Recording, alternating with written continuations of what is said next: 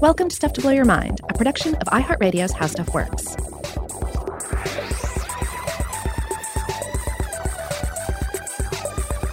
Hey, welcome to Stuff to Blow Your Mind. My name is Robert Lamb. And I'm Joe McCormick, and we're back to a subject that may be familiar to you if you've been listening to the show for a bit. It's the next battle in the war against the machines. That's right. As we've already discussed on the show, and I think it's obvious to most of our listeners, the wonders of interconnectedness that the web have given us have also unleashed some less than satisfying realities. You know, we worry about smartphone addiction and the degree to which these devices and the many apps they have on them have been engineered to game our attention.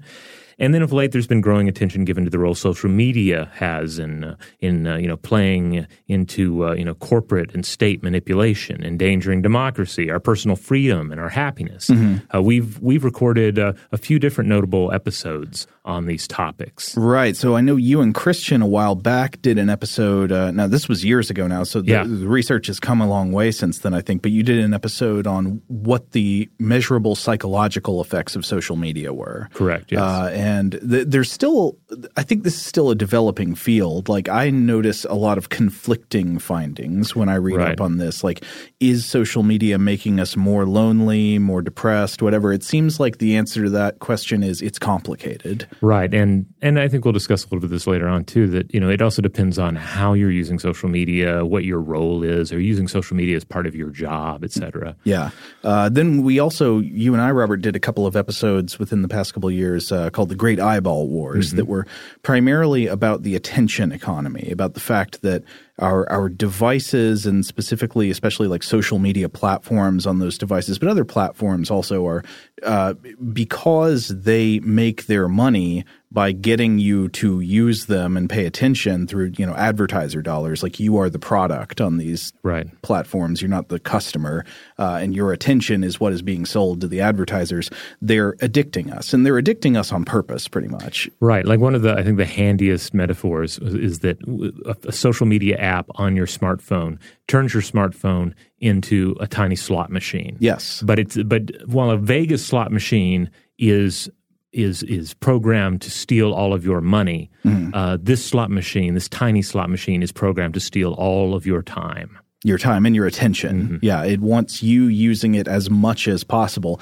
And the numbers on this are kind of freaky. Like when you actually measure how much time people spend on their smartphones, especially looking at apps like Facebook or, other social media apps, they don't usually like what they find out when those numbers come in. Right. And certainly we do have tools on a lot of our smartphones now to track our screen time and to keep tabs on it and even set up little barriers to excessive use. Mm-hmm. But as far as I know, like most of that stuff is still very voluntary, and then we're not dealing necessarily with the default settings on a phone. Right.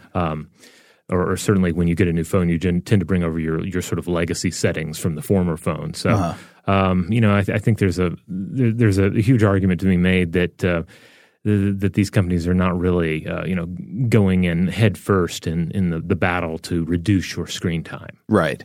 And then also we did a more recent episode called The Doppelganger Network where we talked about the jumping off point for that was an article that we read by Robert Sapolsky, the neuroendocrinologist, I think at Stanford. And he made a comparison between the effects of social media use and digital media more generally and the psychological conditions like Capgras delusion that cause this rift between recognition and familiarity in the brain. So it creates a kind of strange alienated world where normally you'd pair these experiences of cognitive recognition, knowing that you recognize something you see and the feeling of familiarity with it, but that is kind of torn asunder by the dynamics of social media. Yeah, and so I don't think the idea, this argument that the social media is potentially dangerous, that it has ill effects. This is probably not new.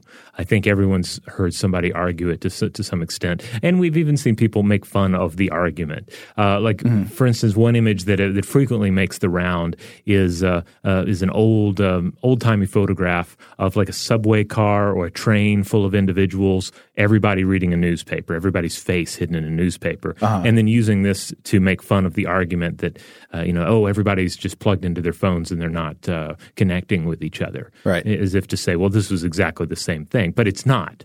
I think it's definitely worth driving home that the type of psychological involvement that's going on with a social media platform on a mobile device is entirely different than what you would find by just sticking your head into a book or a newspaper. A book or a newspaper is not a real-time feedback device. Right. Yeah, I mean, I think one thing that kind of like poking fun at this argument does reveal is that you can take the argument too far and be kind of totalizing about it, because it's important to recognize that the reason people use these services are because they do provide something that people want. You know, people through social media are able to keep up with friendships that might have fallen by the wayside otherwise. You know, maybe long distance friendships. You know, these platforms and these devices do enable all kinds of things in people's lives that are valuable and good. Right. And yeah, and you can certainly go overboard in kind of a Luddite response to it and say, well, the internet is bad or technology is bad. And I feel like everybody's going to have varying opinions. Like to one extreme, you may be convinced that social media is, is leaning more and more toward the self-digestion of human civilization. Or you may see nothing wrong with social media at all. You may say, look, Robert and Joe, I use my Instagram, I use my Facebook, I keep up with a few friends, a few celebrities or a few bands or what have you. I get the news through it, and that's it. And it doesn't, greatly improve or harm my psychic experience of reality. Yeah, and if that's what you believe, our goal is not to convince you that, no, you don't understand. It's actually ruining your life. I mean, you may very well have a perfectly healthy, limited relationship with social media, and you may be one of the people who's getting more out of it than it's getting out of you. But for a lot of people, I think we do want to make the case that that is not what's going on. Right. I would say that most of us, even if you can say, honestly, that you have a healthy relationship with social media, you can probably not say the same for everyone in your circle. Right. There's probably somebody or several people that display signs of unhealthy usage. So in this episode, we're gonna look at some arguments against social media. Specifically, we're going to be discussing an author by the name of Jaron Lanier and his 2018 book, 10 Arguments for Deleting Your Social Media Accounts Right Now. It's a great title. It gets right to the point. It does. And it is a fabulous little book that Joe and I both read for this episode. It's short. It's something on the order of 146 pages long. It's extremely accessible. Like, he did not make this a high-level computer science intellectual argument. It is written so that I think pretty much anybody could understand it. It's very accessible. It's very ground level. And I think it makes a pretty compelling case that his argument is that social media in the business model that exists today is doing more harm than good. And our best way of fighting that harm is to have everybody get off of these platforms. Right, because this will force the companies involved to actually implement changes. Right. And so his argument is not one against technology, and it's not even necessarily against one against a certain form of social media. Right. It's against a particular business model that powers social media. And that business model, I think, is what he ends up calling the B.U.M.M.E.R business model. It's a business model that is paid for by behavioral modification. Yes, B.U.M.M.E.R, B.U.M.M.E.R, which Lanier says stands for Behaviors of Users Modified and Made into an Empire for Rent. It's clever having an acronym because it sticks with you. And yeah, it's clever and it's a little bit funny. And that can be said for the entire book. Despite it being a fairly serious topic with some potentially serious ramifications for humanity at large and for individual self-worth, it is a humorous read at times, and it is fun to read. So I can't recommend it highly enough. This is a book you can read on the train, in the plane, on a toilet. It makes for a great but important casual read. Yeah, and we've talked about maybe getting him on the podcast sometime soon, and that would be great to have a conversation with him. But today we just wanted to talk about maybe a couple of the arguments that he brings up in the book and our thoughts about them. Yeah, we're not going to attempt to regurgitate the entire book. because the book is already speaks for itself. It already speaks for itself. So we'll start though by just talking about Jaron Lanier himself. Mm-hmm. You might be familiar with him already. Perhaps you're not. Perhaps you've just read his name and thought it was pronounced Jaron Lanier, which is how I've been pronouncing it in my mind. That's how I've said it on the show a lot. Yeah. But anyway, he is a scientist, a musician, and a writer. He is a major figure in the realm of virtual reality, having founded the VR company VPL Research in the 1980s. And while he didn't coin the term virtual reality, this is generally attributed to French playwright Antonin Artaud in 1938, he did popularize it. He helped create the first commercial VR products and introduced avatars, multi-person virtual world experiences, and prototypes of major VR applications such as surgical simulation. He was involved in the creation of the Nintendo Power Glove. Really? Yeah. Oh, now you're playing with power. Yeah, which I have to say, the Power Glove, I never had one as a kid, but I saw people with them. I knew people who had them, and it was this instrument of wonder. Mm-hmm. I don't think it was all that practical as a gaming device, but I think it inspired a lot of people. And I also love seeing, especially 1990s science fiction, where they have reused a Power Glove as part of like a cybernetic outfit for somebody. Anyway, he was also involved with the creation of the headset, apparently, for the 1992 film The Lawnmower Man. So you're really bringing out the hits here. Yeah. And I think this is probably not the stuff that usually gets highlighted about his career. Well, but it's this, some of the stuff that I think some of our listeners might be familiar with. Exactly. I should point out that he's not credited on Lawnmower Man, but he does get a thanks on the far superior sci-fi work Minority Report. Oh, okay.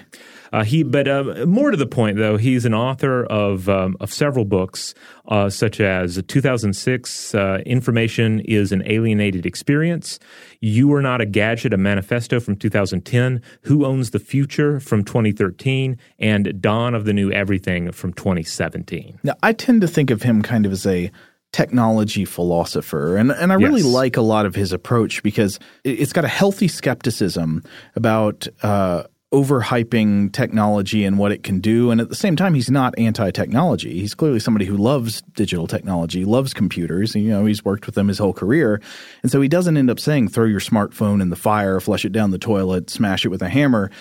It's not an anti-technology message. He actually has a very specifically tailored message trying to identify exactly what it is about the social media platforms specifically as they exist today that's causing problems for us and for our society, and how could they be changed? Yeah, ultimately he's an optimist. Like he's presenting an optimistic view of the future, like certainly highlighting problems, but discussing how we can address them, which I love. I feel like I've spent too much of my life looking at more pessimistic views of reality and dystopian views of reality.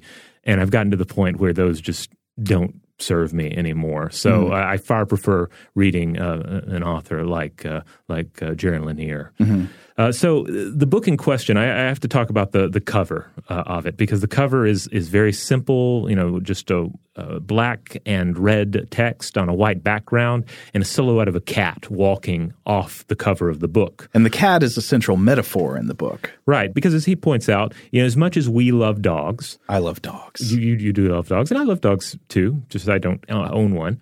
But as much as we love dogs, we domesticated the dog. The cat arguably domesticated itself. It interacts in our lives more on its terms. You were at great pains to attempt to train the cat, as anyone who's ever certainly tried to shoot a film about cats can attest to. So Lanier argues that social media is essentially turning us into well-trained dogs, but we should really strive to be cats, able to dictate our involvement in the relationship at hand, to scratch the hand that feeds us if we so wish, to sleep wherever we choose, refuse food, walk on all the furniture.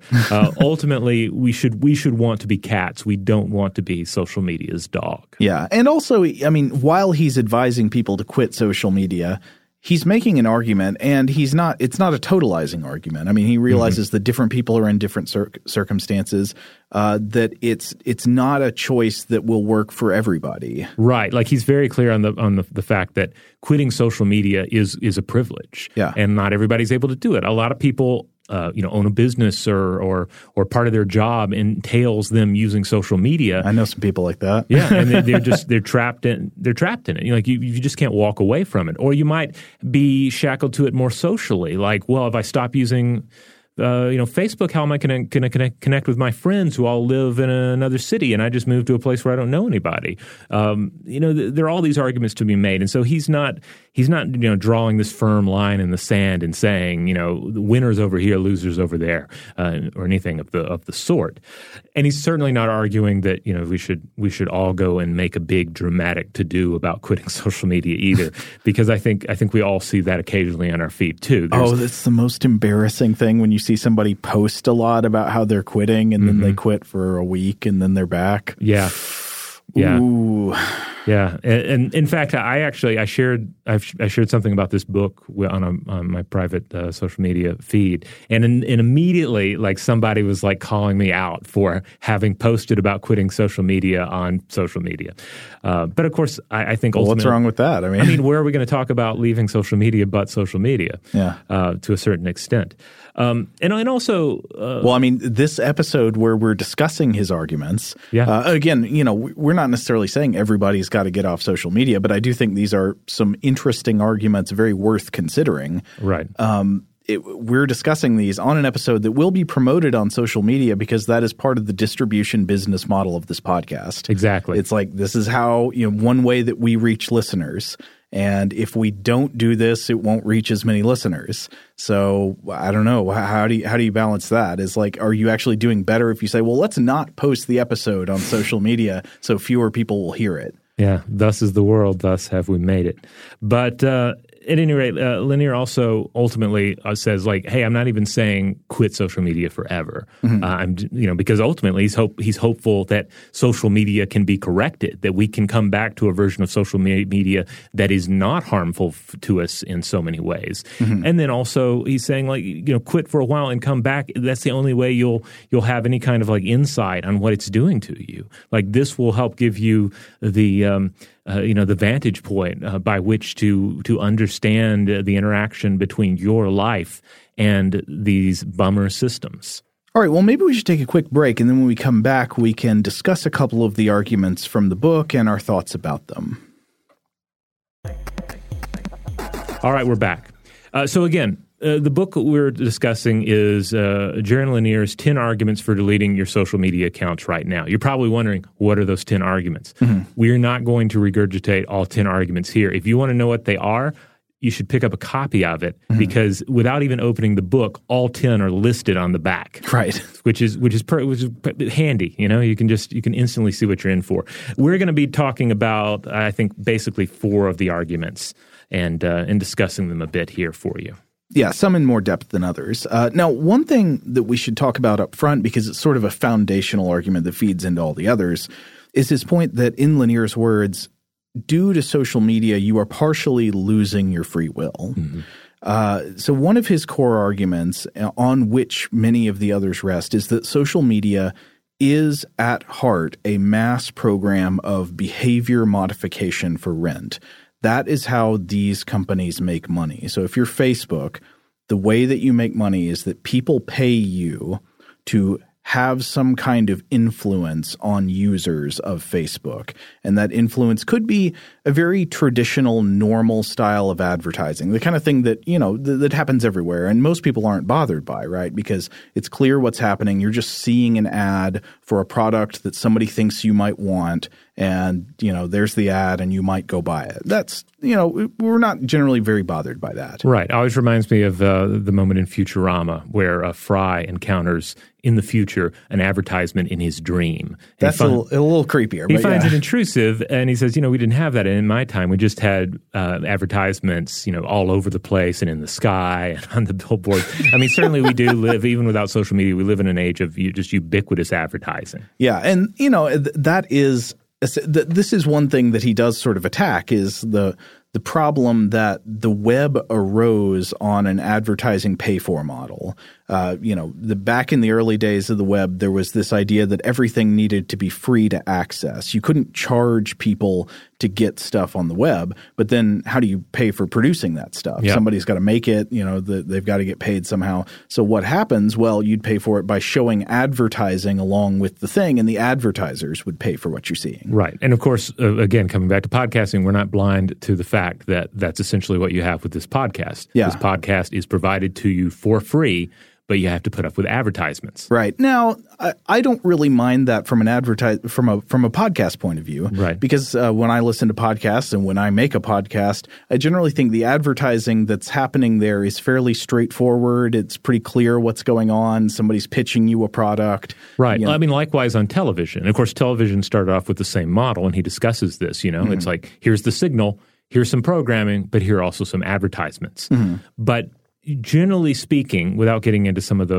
the trickier forms of television advertising and product integration and so forth, you're still dealing with a situation where it's like, I'm watching a show. Okay, now I'm watching an ad. Yeah. Now I'm watching the show again.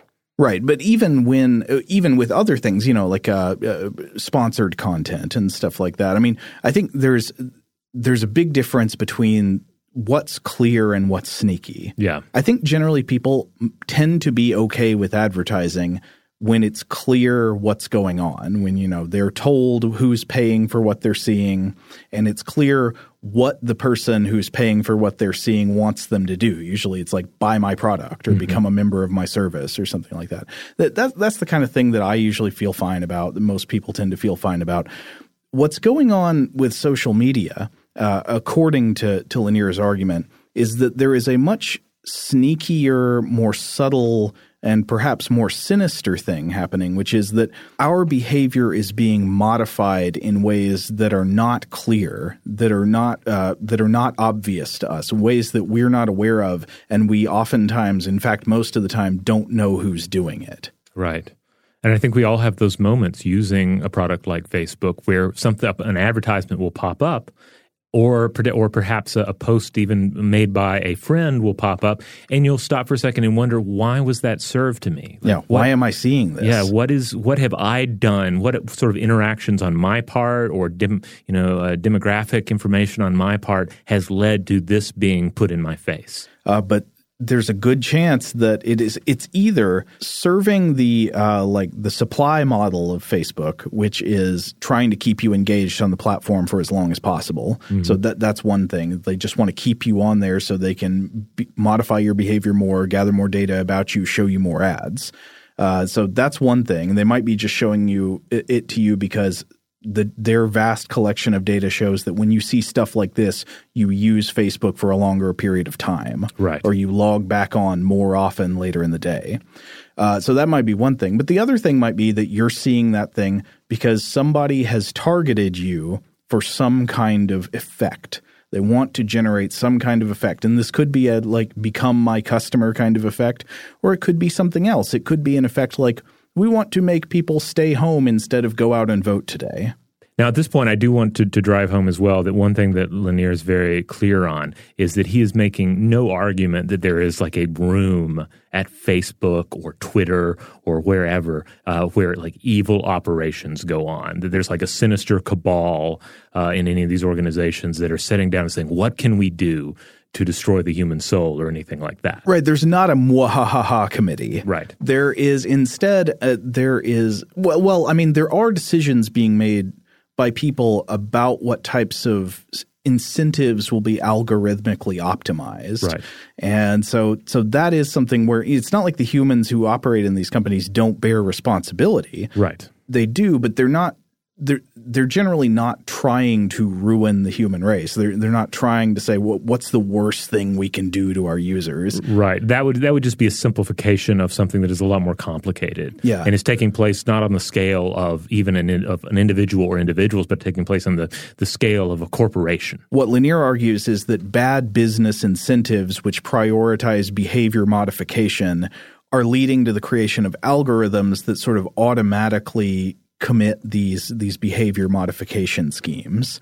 And so behavior modification can be linked to traditions in the behaviorist school of psychology, which flourished in the 20th century. We've talked on other episodes of the show about like B.F. Skinner and behaviorism. Behaviorism sometimes gets demonized, and there are definitely really good reasons to be historically critical of the behaviorist trend in the history of psychology, but it also wasn't entirely wrong. Like behaviorism, I think, could be credited with trying to make psychology a more objective science. But it also, a common criticism is that it sort of treats the human brain like a black box. Conditioning goes in, behavior comes out, and whatever happens inside just isn't really important. But one thing that it did show is that if you treat the human brain like this kind of like mystery machine where you just kind of like put conditioning in and keep calibrating until you get the output behavior you want, you can actually change behavior in an extremely effective way like that. Behavioral conditioning can be very powerful. And Lanier's argument is that modern social media is sort of almost a perfect vehicle for refining behavioral conditioning because it can collect extremely minute data about you and lots of it. Because of course it has, this connection, it records everything you do and all the stuff you do on social media. There's actually a lot of things you do on social media that they can learn a lot about, from your brain states to where you are through location tagging to what you spend money on, your linked accounts to the words you use reflecting your moods. Like they know a lot about you and about how what they show you affects what you do. Right. I would be loath perhaps to say that they know us better than we know ourselves, but I feel like these platforms often know us better than we are perhaps prepared to admit to ourselves. Yeah. Well, they know things about you that are different from the way you think about yourself. Yes. They know about you from a behavioral conditioning standpoint where they can track in a really minute way what conditioning goes in and what behavior comes out. We tend not to think of ourselves that way. We tend to think of ourselves from the inside out. We think about our own mind states. We tell a narrative about our behaviors in which everything is rationalized to make sense. So it's often we feel kind of demeaned when it's suggested that we are vulnerable to behavioral conditioning. It's like, no, I'm not, it's like how people think advertising doesn't work on them. Right. No, I'm not more likely to buy a product because I saw a commercial for it. But you probably are. I mean, we just tend to think we're more mentally independent of the effects of stimuli than we actually are. Or we'll criticize it and say it doesn't affect us on one platform, and then on another we'll celebrate it. Without naming any names. One might use a particularly popular music streaming service, and you might go, "Wow, I really love the algorithm on this thing. It really knows what I'm into. It gets me. It keeps giving me musical suggestions that are totally on point." Yeah. And you have to stop sometimes. It's like, well, I guess that's a good thing, but is it really? Yeah. So social media platforms, they can gather all this data about you, but also they have extreme psychological power over you. I mean, especially the big one to think about is Facebook. Just like it's this almost perfect machine for maximizing potential in behavior modification. It can make you feel and think what it wants with astonishing effectiveness just by showing you certain things that it has figured out that when it shows these things to people like you tend to react by behaving a certain way. And then, of course, it can just keep calibrating those efforts more finely with extremely high-quality feedback based on the way it tracks your behavior in all the ways we mentioned earlier.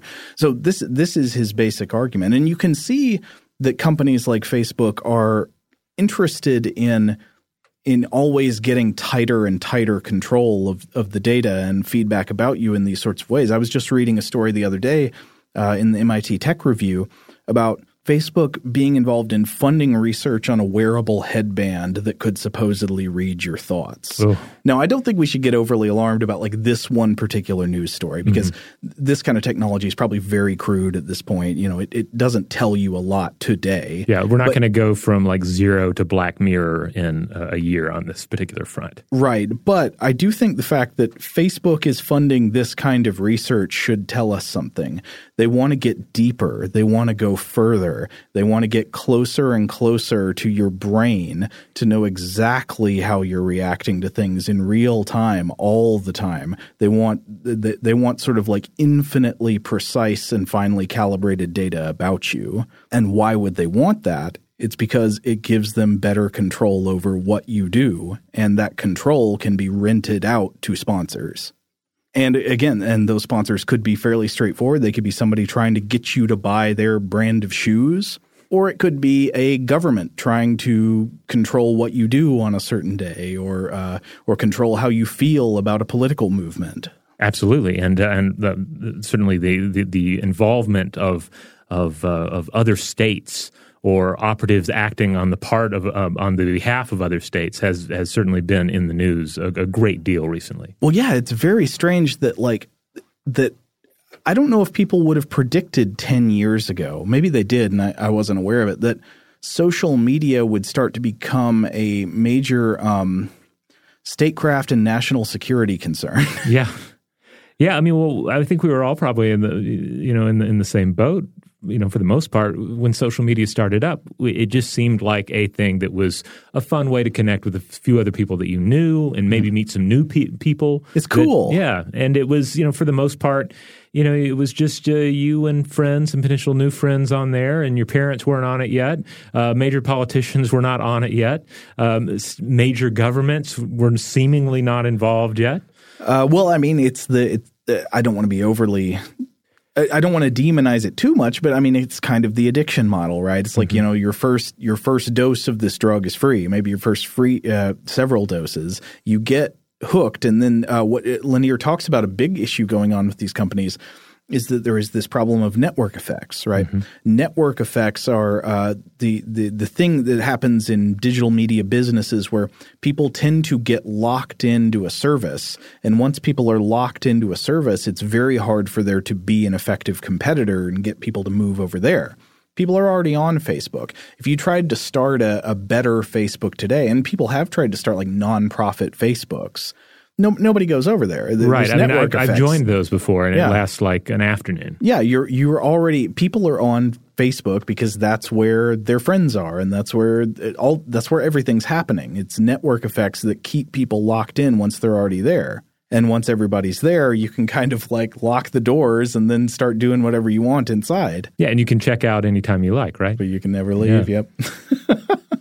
All right, so we're skipping around a bit, but another argument, basically the fifth argument that Linear makes is that social media is making what you say meaningless. Yeah. And the core argument here comes down to context. Now, entering into this argument, I personally thought about the rather simple example that I'm sure many of you are thinking of right now. An ambiguous text message or email that is taken out of context because there are limitations to what we can typically convey in these, limited, generally short-form communication formats. An emoji can only do so much to provide context to what you're saying. You ever notice how if you listen to a friend of yours talk about something, it sounds normal and fine. Mm-hmm. But if you listen to a snippet of a stranger's conversation, they sound like a complete moron, and it's like embarrassing. Or at best, like a cryptic alien, where you're just like, what was that? I'll never know. But do you know? I mean, and it's not like strangers happen to be like there's something wrong with people you don't know as opposed to people you do know. Mm-hmm. It's that when you know somebody, you have context based in their personality and your relationship with them. What they're saying makes sense to you, right? Because you know them and you know how they generally think about things and all that. If you didn't know this person, you just happened to overhear them as you walk by on the sidewalk and they were saying the same thing that would sound normal to you as part of a conversation. You might think like, "Wow, what a freak!" I know. People probably think the same thing about me all the time. Oh, I'm sure people think that about me. I mean, I think about this all the time. Like, I'll be out somewhere having a conversation about Highlander 2: The Quickening, and I'm like, what do I sound like? What kind of idiot do I sound like to somebody who doesn't know me? I mean, maybe I sound that bad to people who do know me, but no. All right. So, but anyway, coming back to Lanier here, he's getting some of this applies to his case, but basically he's saying that with context or the lack of context, it comes down to the lack of individual control over context on social media, and he points to two extreme examples of this online to sort of better illustrate what's happening elsewhere. So, like the two extreme cases would be when you have legit ads popping up on, say, terrorist recruitment videos on YouTube, which was a problem at least early on, is that you would have a legitimate advertiser and ultimately an illegitimate content or an illegitimate user, and those would be matched together. And the context would be, accidental and terrible. Yeah, platforms are juxtaposing content without understanding what that content is, and it very often doesn't reflect well on any of the content, or certainly on some of it. Right. And then the other example he brought up were when you have images of, say, women and girls whose images are sexualized or incorporated into violent media without their consent. Yeah. Again, that's that's horrible, and it is an extreme example. But he argues that these extreme cases are possible because social media in general robs us of control over context. When we express ourselves online, we have no idea how that expression will be presented specifically to anybody else. How often is there some public controversy about, like, a tweet? Where, somebody's like, hey, I found a tweet by X celebrity, where they said something that looks really bad. And then that person defends themselves by saying, but you took it out of context. Right. And what you really feel about this, of course, is going to vary highly case by case, because maybe the context changes the meaning of it and maybe it doesn't. Right. But when it's just presented as a snippet, like that individual doesn't have control of the context. Maybe you have control of the context, but they don't. It's similar we certainly see this in our political cycles as well. Something that a candidate said or wrote 10 years ago is 20 years ago, what have you, is taken out as a snippet and presented, often without either without context or without like complete context as to what they were talking about. Right.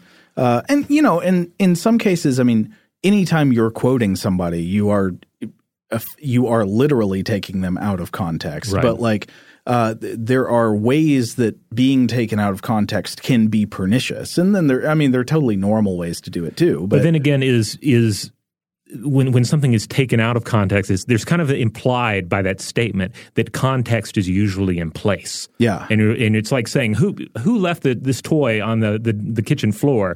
Let's put it back where it goes. Right. You don't want to live in a reality where the toys are always on the kitchen floor, right, in which context is always out of place. Yeah, and so that's ultimately what he's getting at with social media. I'm going to read just a quote from his writings here. Quote, "We have given up our connection to context. Social media mashes up meaning. Whatever you say will be contextualized and given meaning by the way algorithms and crowds of fake people who are actually algorithms match it up with what other people say." And he continues, "Speaking through social media isn't really speaking at all. Context is applied to what you say after you say it for someone else's purposes and profit." So essentially, we have surrendered context to the B.U.M.M.E.R platform, he's saying, rendering communication, quote, petty, shallow, and predictable. And as such, only the extreme voices, the worst of us, the loudest, the most acidic voices in our culture are going to be the ones that rise up. Oh, yeah. I mean, this is a whole other point he makes that I guess we're not going into in depth. But I mean, he argues that these platforms necessarily promote the worst voices because the worst voices tend to drive engagement. Right. And the platforms want to drive engagement. What gets people using the platforms more, keeps people glued to Twitter, glued to Facebook. It's like whatever gins up the most negative emotion. Right. And one quick word on engagement. One thing that he hammers home a number of times in the book is that when you hear the word engagement used in a social media context, what we're talking about is manipulation.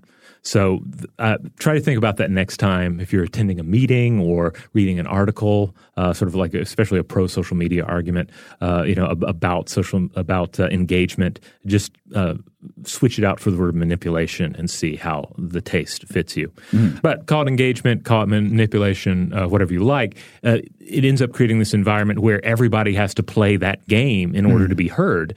And of course, that means it changes the way that, say, legitimate journalistic publications have to play the game. You have to lean into even more ridiculous headlines, for instance. Yeah, clickbait. Clickbait headlines in order to get that precious engagement, and that can have an eroding effect on the institutions of journalism themselves. Oh, absolutely. I mean, well, that also goes with just like it is the most toxic or most whatever voices gin up the most negative emotion tend to be promoted on these platforms because they drive engagement.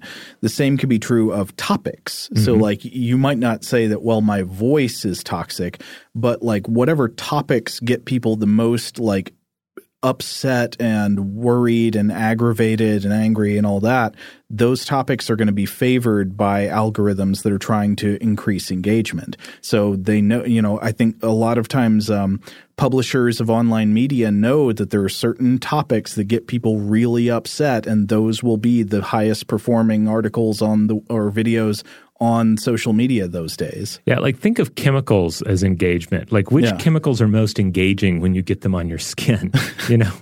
I instantly think of the ones that are going to sting, right? And suddenly I can't think of anything but those stingy places on my skin. So, again, one of the things that he comes back around to, too, is that, what in this context situation is that what you were saying is only valuable or relevant insofar as it serves the platform. And again, you were not the customer on this platform. You are the product. The customers are those corporations or even state players that have the money to pay into the B.U.M.M.E.R system. Yeah. Now, I was glad to see that he thinks podcasts have not been ruined yet. Yes, yeah. So there's a whole section in this argument where he goes on to discuss podcasts, and he makes an argument that podcasts are a rare area of our media that are not B.U.M.M.E.R yet. But he does dream up and describe an absolute nightmare scenario for the future of podcasts that I hope never comes to pass. And while I was reading it, I was literally breaking out in sweats. Yeah, I mean, because think about what we do on the show. Stuff to Blow Your Mind is full of our personalities and our context. And we have the time and we have the space to present topics and ideas, to present our takes and topics and ideas, and a chance to share our personalities with the listener in a continuous, episodic manner. And as a result, you, the listener, you kind of know us. When we get something wrong, you have the context to understand what's going on generally, And what we do on this show is not easily reduced to sound bites. That's true. And this has been a problem before. Right. Yeah. You should trust us on this because every now and then, not currently, but with a fair amount of regularity, someone will come to us and say, we need some sound bites. Yeah. Give us 15-second clips of your show to show what the show is really about, to show what the show. That should be the clip. But no, it's impossible to do. When you try to pull out 15 seconds of our show, nothing sounds right. I mean, nothing really makes sense on its own that's that short. Yeah, we're not a zinger factory here. We're not calculating celebrities or wannabe celebrities, and we're not actively trying to play the soundbite game. We're not trying to play the B.U.M.M.E.R game with this show. But to clarify all this and really explain what he's talking about, Lanier devises a way to, quote, ruin podcasting, and then he adds, nobody do this, okay? No, so somebody's going to do it. I mean, I can see it happening. Okay. So what does he say? Basically, he describes a sort of podcast aggregator app that serves up snippets from podcasts with ads, of course, and the resulting situation would be that podcasts would then be incentivized to produce the sort of content that lends itself to this format. So fiery, extreme, attention-grabbing sound bites. Okay, so imagine clips of podcasts that are prioritized the same way that like tweets or Facebook posts or YouTube videos are prioritized by the content recommendation algorithms. Right. So just basically like pulling out the most egregious and like negative emotion conjuring moments of things. Yeah. And the horrible outside of context. Yeah, and the horrible thing is that I can well imagine the marketing on such an aggregator. You know, it would be something like, don't have time for all the podcasts in your life? Well, now you don't have to. Let Telepod pick out the best parts of the shows and topics you love and serve it up to you in an easy-to-consume dose of wonder that fits into your busy schedule. And it sounds kind of convincing, you know? It's like, yeah, I'm busy. I don't have time for a whole bunch of hour-long podcasts. There's so many of them. Why not let the algorithm slice out just the choice cuts from all my favorite shows and give them to me? Friends out there in podcast land, if this happens, boycott. Do not do this. Do not. Unless you're already this type of show that is, you know, leaning, because there are shows out there that do lend themselves well to this sort of thing, not necessarily by design, but just by sort of either the type of topics they're already covering or the individuals involved, the personalities involved, you know, and it's not saying that, you know, that they're villains because of it. But I think there are a lot of great shows, and, you know, hopefully ours is on that list where, yeah, you can't cut out these little segments and expect the host organism to survive or to be able to communicate what it's trying to communicate. It's going to be called Pod Butcher. And if Pod Butcher came to pass, you know, I can tell you that we would not be able to produce the sort of show we produce now that you presumably like if we had to satisfy such an algorithm. And what you like would have even less to do with it because you would have handed your likes and choices over to B.U.M.M.E.R, just as we, would have handed over context itself. Mm-hmm. And the interesting thing is Lanier is not the only person or the first really to recognize the death of context in social media. I was looking back at an article from 2012 in Forbes from Susan Tardanico, and she wrote, quote, "Every relevant metric shows that we are interacting at breakneck speed with frequency through social media. But are we really communicating? With 93% of our communication context stripped away, we are now attempting to forge relationships and make decisions based on phrases, abbreviations, snippets, emoticons, which may or may not be accurate representations of the truth." Mm-hmm. And we can actually go back even farther on this notion as well. On the show in the past, I've discussed the work of futurists Alvin and Heidi Toffler. They wrote an important 1970 book titled Future Shock, which was also made into an informative but also kind of more entertaining than informative Orson Welles narrated TV show that's wonderful in its own right. But the book was pretty great. And in it, they discuss the apparent and possible disruptions of the human experience and human society due to rapid advances in technology. And I would like everyone to consider this quote from Future Shock, 1970 again. Quote, "Rational behavior, in particular, depends upon a ceaseless flow of data from the environment. It depends upon the power of the individual to predict, with at least fair success, the outcome of his own actions. To do this, he must be able to predict how the environment will respond to his acts. Sanity itself thus hinges on man's ability to predict his immediate personal future on the basis of information fed him by the environment." And me personally, I would extrapolate this to the digital environment that we've grown increasingly dependent upon. Yeah. You know, it's like every day, like multiple times a day, over and over again, we're plugging into the digital environment and checking out of our physical environment as being a main determiner of our behavior. But it's not an environment that's chiefly mechanically dominated by things like, everyday Newtonian physics that we can predict pretty well. Right. It's more like the main environments that we're participating in are like a giant, super complex slot machine. Yeah. Where you pull the lever and, you can pull the lever in a few different kinds of ways and you don't know exactly what's going to come back out at you. So this is the digital context, the digital environment. And I want everyone to keep that in mind as I continue reading this quote from the Tofflers here. Quote, "When the individual is plunged into a fast and irregularly changing situation or a novelty-loaded context, however, his predictive accuracy plummets. He can no longer make the reasonably correct assessments on which rational behavior is dependent. To compensate for this, to bring his accuracy up to the normal level again, he must scoop up and process far more information than before, and he must do this at extremely high rates of speed. In short, the more rapidly changing and novel the environment, the more information the individual needs to process in order to make effective, rational decisions. And of course, there are limits to our speed.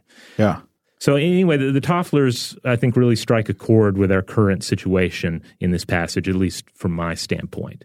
I mean, sanity itself hinges on our ability to predict our immediate personal future on the basis of information fed to us by the digital environment. And here we are attempting to communicate, act, and absorb knowledge in a social media environment that makes it impossible to control the information fed to us, absorb it all properly, and control the context of our own voices. Yeah, all true. I think, I mean, it's kind of scary. I mean, to think about the fact that I'm quite sure that there is nobody at Facebook who fully understands all the decisions made by the content recommendation algorithm that creates the Facebook feed. Right? I mean, maybe they have some way of going through, if they could look at an individual one and say, okay, here are probably some reasons why you were shown this, why you were shown that, but they can't predict it all. You can't generate one of these feeds just, with your own brain.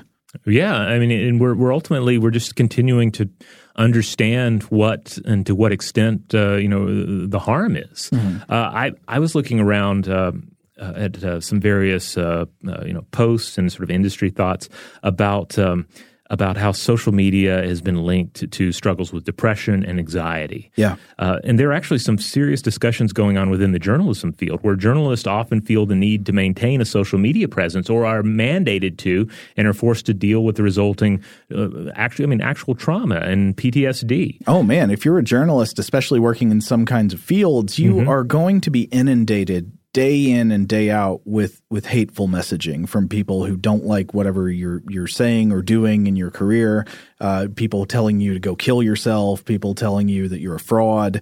And heaven forbid your gender, your gender identity, your race, or what have you, happens to put you in the lines of sights of particular troll groups on social media. Totally. And I know that there is a kind of common reaction, I think, especially from people who don't deal with this problem themselves, to say like, it's just people, it's just trolling, just get over it. It's just trolling. Like, you are probably just failing to imagine what it is like to actually face this kind of like hate and abuse all the time. We're highly social creatures. I mean, even if you don't actually fear violence against yourself, which you might have good reason to, depending on, who you are and who these people are and what they say. But right. I mean, if anything should be clear, is that the digital world and the physical world are not separated by an impassable chasm, Right. I mean, online is real life. It is real life. And we see violence stemming from digital activities. Yeah. But even if you're not in that category, dealing with an onslaught of just hate and abuse all the time is life ruining. Yeah, and generally we're not trained to deal with it. So a lot of the discussions going on in journalism are should we be training people to cope with the flood of negative commentary and effectively sort out what should be ignored, what requires attention, and what constitutes an actual threat that should be reported to authorities. Yeah, and to reiterate, of course, it's not just journalists that deal with this kind of issue, but like journalism is one field where a lot of times people have to be on these platforms whether they want to be or not, and also by the nature of their work just attract a lot of negative attention. Right. If someone wants to learn more about this, I should point out that Kyle Bessie wrote a great post just last month at journalism.co.uk titled How Social Media Impacts Mental Health in Journalists. And of course, in thinking about all of this, it comes back to the fact that like this is the reality we've built for ourselves, I mean, it's through this complex interface of corporate interests and algorithms and so forth. But still, like this is the world we've made for ourselves. We've created through our use of technology these new pitfalls and these new perils to social engagement. All right, we need to take another break, but after this, we will be back with more of our discussion. All right, we're back. So one of Jaron Lanier's arguments from this book, 10 Arguments to, what is it? How exactly does it go? For deleting your social media accounts right now? Yeah, there it is. One of them is that, quote, social media hates your soul. Now, Robert, what are we to make of this?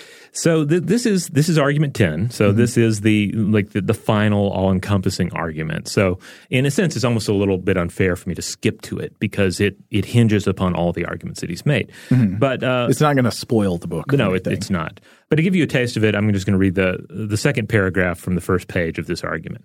Quote, "To review, your understanding of others has been disrupted because you don't know what they've experienced in their feeds, while the reverse is also true. The empathy others might offer you is challenged because you can't know the context in which you'll be understood.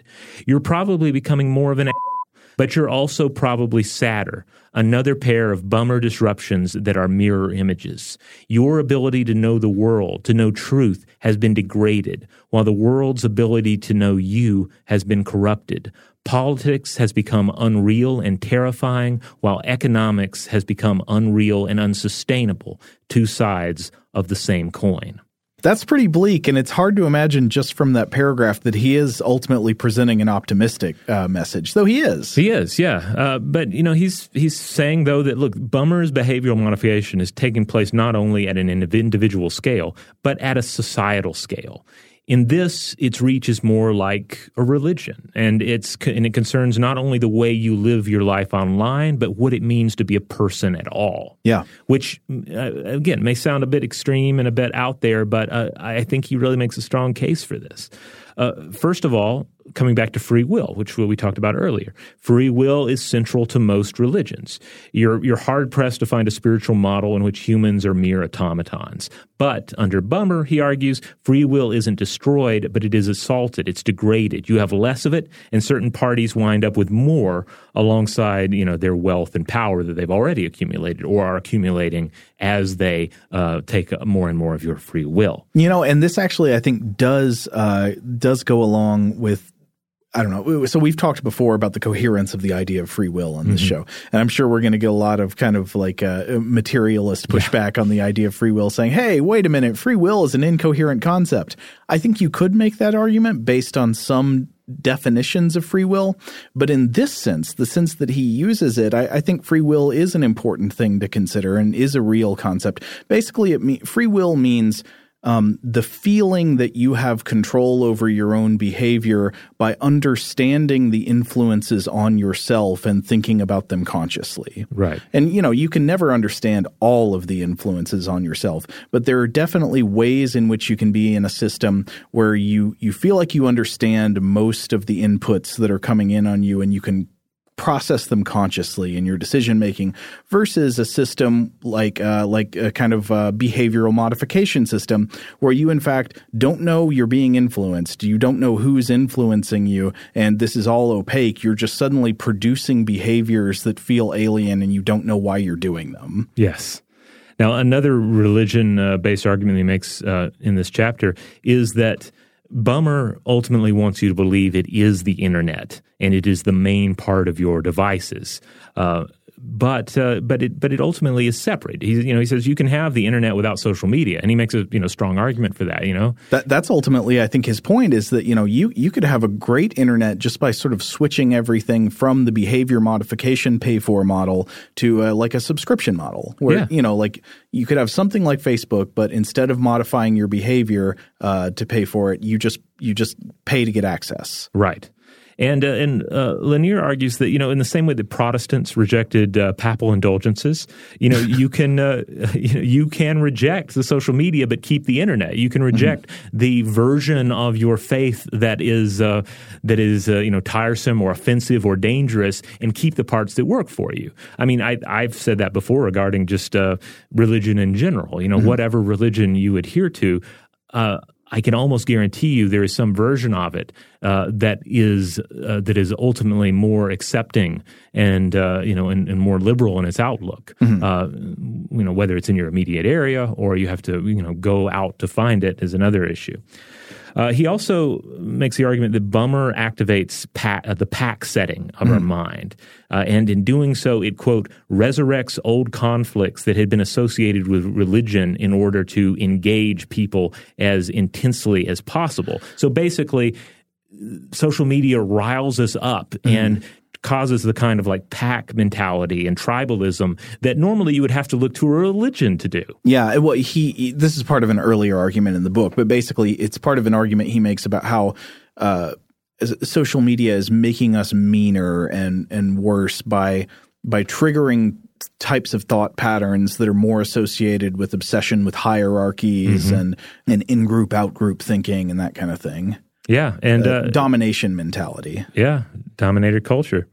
And then he also points out that B.U.M.M.E.R ultimately asks you to have faith, not in God or gods or a goddess, but in the almighty algorithms that decide what slice of news, political commentary, fake news, parody, conspiracy theory, or just outright hate you see in your feed.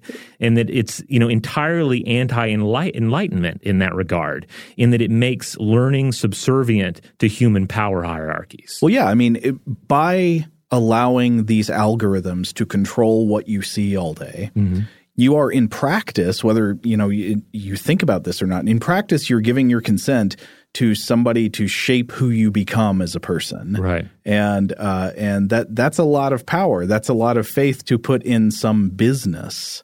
He goes on from here to discuss another destructive force in human discourse, memes. So this is one of these areas where when I talk about memes, I feel like I often just come off like an old person, an old grumpy person who doesn't understand how the kids talk, Complaining about memes. But no, I am with you there. Even when I see a meme that's funny, and I see them all the time, I'm not above memes. It's like, yeah, some are really funny and I like them.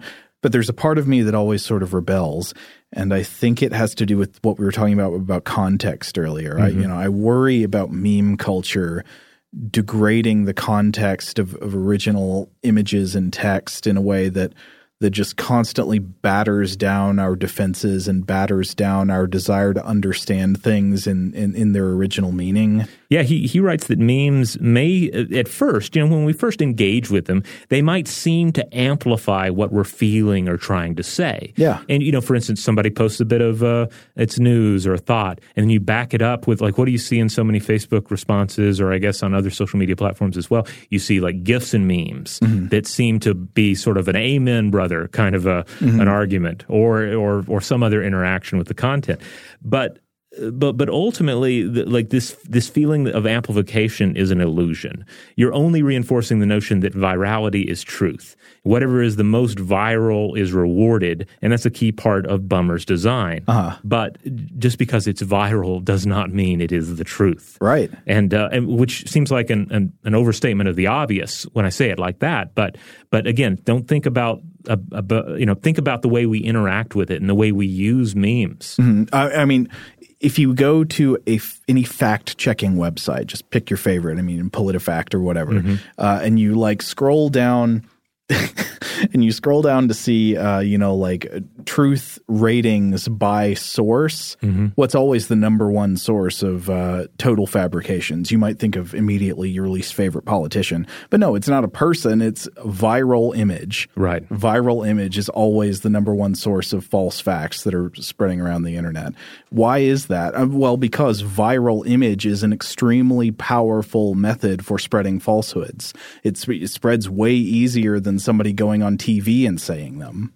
Lanier goes on from here to also point out that many of these B.U.M.M.E.R companies and some of the key individuals associated with them, they also put a lot of emphasis on grander ideas of organizing all information, of providing communities with purpose, of creating AI, and ultimately he says that this is a danger to personhood. There's a spiritual danger to us in our sense of personhood when we start putting too much emphasis on these non-human models of thinking and humanity, which again, this is getting into kind of headier territory than most of the book. But I think it's an interesting case. How are these powerful corporations thinking about what it is to be human, and then how is that changing the definition? At least like the sort of the spiritual definition and the self-defining principle of personhood. So again, like this argument in the book, it does have. I think there is a possibility that you hear this, or even you read it, and you start asking yourself, well, is that is that really the case? Are we really thinking about social media like it's a religion? Is it actually serving a purpose that is akin to religion? And I think he makes a strong case. I think it's one of those things where you kind of like you wake up one day and you realize, oh, I have joined the church of social media, and I've been attending services for years, and I didn't quite realize it. You tend to think of a religion as this, as a church or a temple, as these images of gods, and you don't think of the roles that they play in a culture, and how even as for the most part in many cultures there is a movement away from these organized religions. There's this possibility that we are rebuilding something that operates in much the same way. Or maybe in just some of the same worst ways. Yeah, without some of the same without best providing things. Some of the best. Because as I've discussed in the show before, I think religion and spirituality that they both have tremendous benefits to individuals and certainly to societies. And you can get that sense of community with a religious organization. They can do a great deal of harm if they are, if they have toxic beliefs wound up into their fabric, or they promote toxic personality dynamics sometimes. Yes, certainly. But yeah, if we would, what we don't want to do is certainly to put all of that aside and then rebuild. Yeah, like you say, a new digital religion that is based on most of the worst qualities of what came before.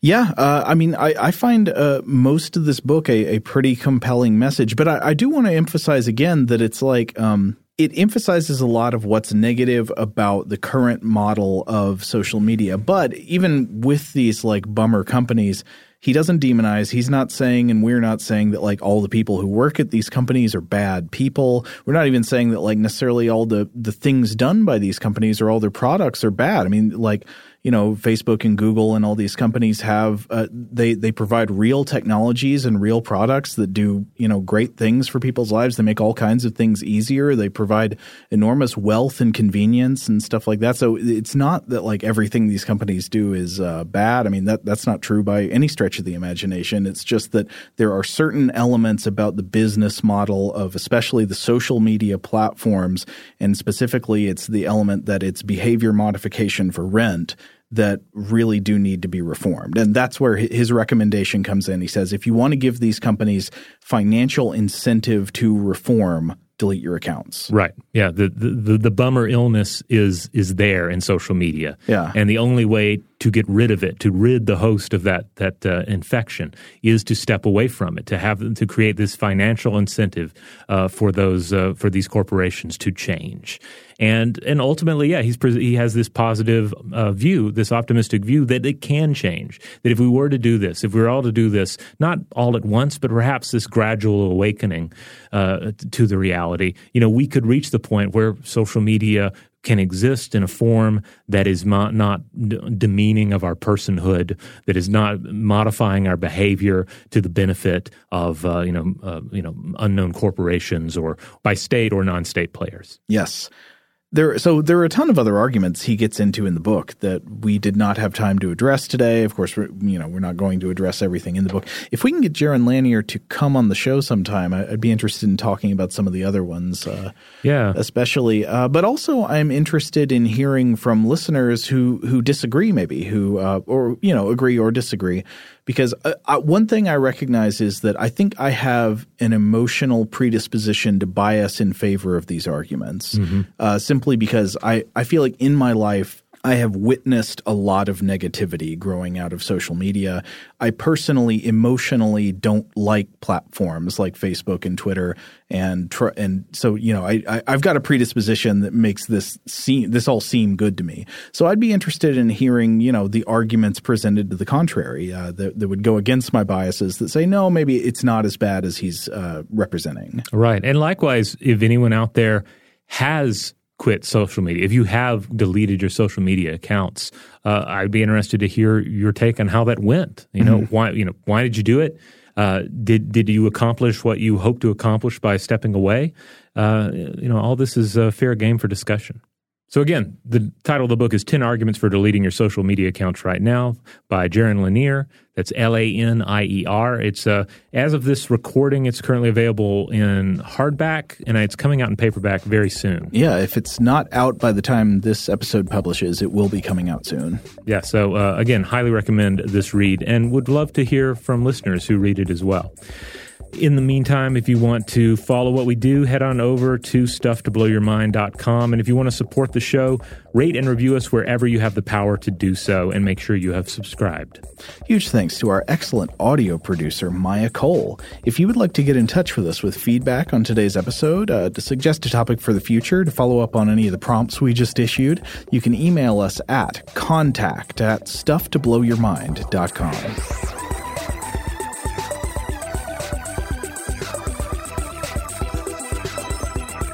Stuff to Blow Your Mind is a production of iHeartRadio's How Stuff Works. For more podcasts from iHeartRadio, visit the iHeartRadio app, Apple Podcasts, or wherever you listen to your favorite shows.